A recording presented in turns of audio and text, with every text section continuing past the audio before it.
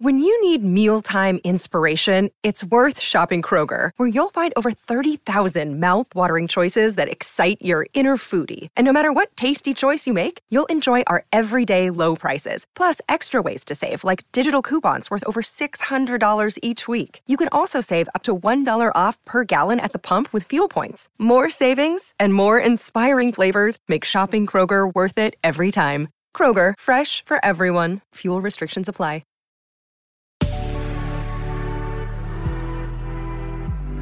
Good risings. I'm Liz Earnshaw, and this is Hash It Out. This week, we've been exploring grief following a breakup. So far, we've looked at the very common response of denial, and I offered you some suggestions for managing it. Then we looked at how sometimes our denial can turn into anger and rage. Today, we're going to look at despair, and we're going to look at that sadness that comes along with a breakup.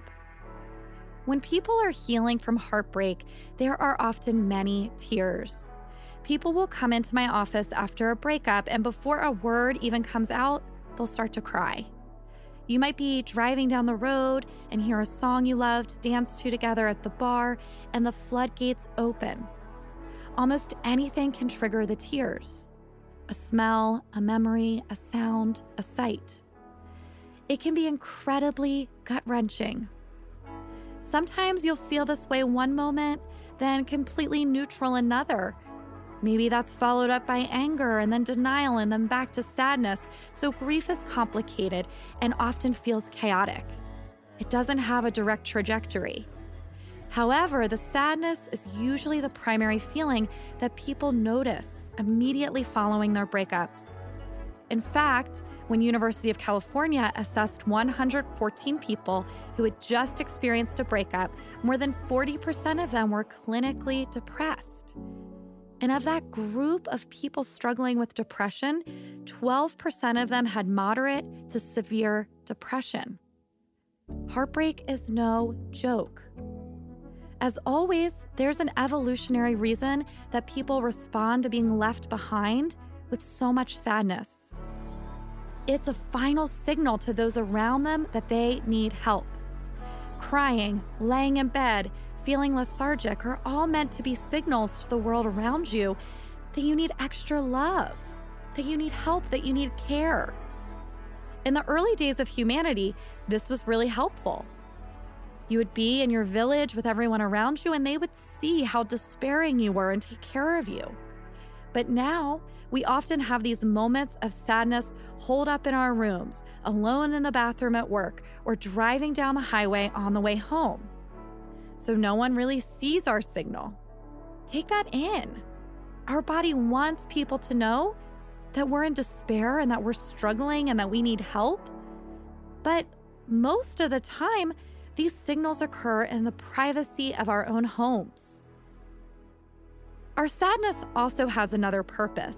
It asks us to be quiet and reflect.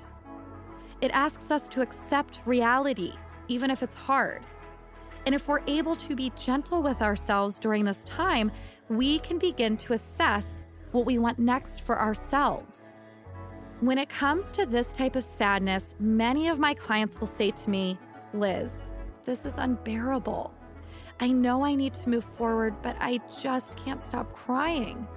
I'll cry randomly at my computer at work. I can't even go out to dinner with friends without being triggered to cry by something I see on the menu.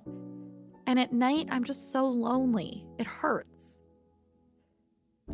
To help people deal with the seemingly endless moments of tears, I suggest two things. One, respond to that evolutionary need. Your body wants you to signal to others you need help. Find people who are trustworthy, gentle, and loving to be there for you. Don't reach out to your ex to signal to them how upset you are. Don't reach out to a friend who has little empathy and is going to tell you it's time to move on. But find somebody that you know is kind, even if it means you have to explain to them what you need, so that they can be there for you when you're really grieving. Give in to the decadence of eating ice cream on the couch with a best friend while you cry and watch a movie. Be a Charlotte and let Carrie feed you soup in bed. The second thing I suggest is that for the moments where you aren't going to be reaching out to people and rather need to have time to be reflective and set aside time for yourself, try something called grief time. Grief time is a time that you plan to grieve. This doesn't mean that you're going to bypass the grieving that just takes you by surprise. It does mean that you can give yourself full permission to let the tears flow at a particular moment. When you schedule grief time, you pick a time every day to fully grieve. So let's say you pick 8 p.m. When something hits you during the day, you're going to say to yourself and put your hand on your chest and be really gentle, but say something like, "This is so upsetting, and I really want to just sit and listen to this song and be sad, but I also want to be present at work right now.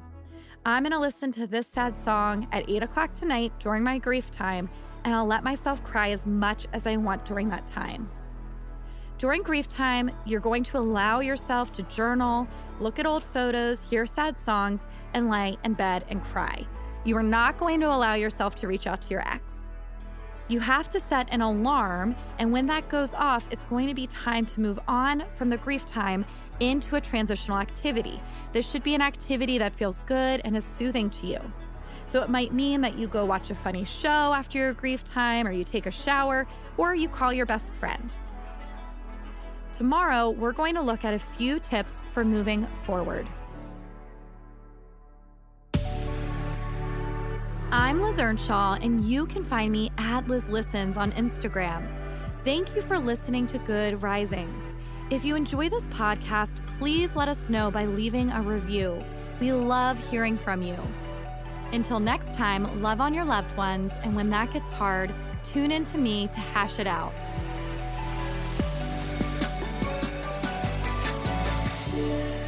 Good Risings is presented by Cavalry Audio. Sick of being upsold at gyms? My guy, you're currently a base member? For $90 more, I can upgrade you to our Shred membership. For $130 more, you'll be a Swole member. And for just $300 more, you'll reach Sweat Platinum. At Planet Fitness, you'll get energy without the upsell. Never pushy, always free fitness training and equipment for every workout. It's fitness that fits your budget. Join Planet Fitness for just $1 down and $10 a month. Cancel anytime. Deal ends Friday, May 10th. See Home Club for details.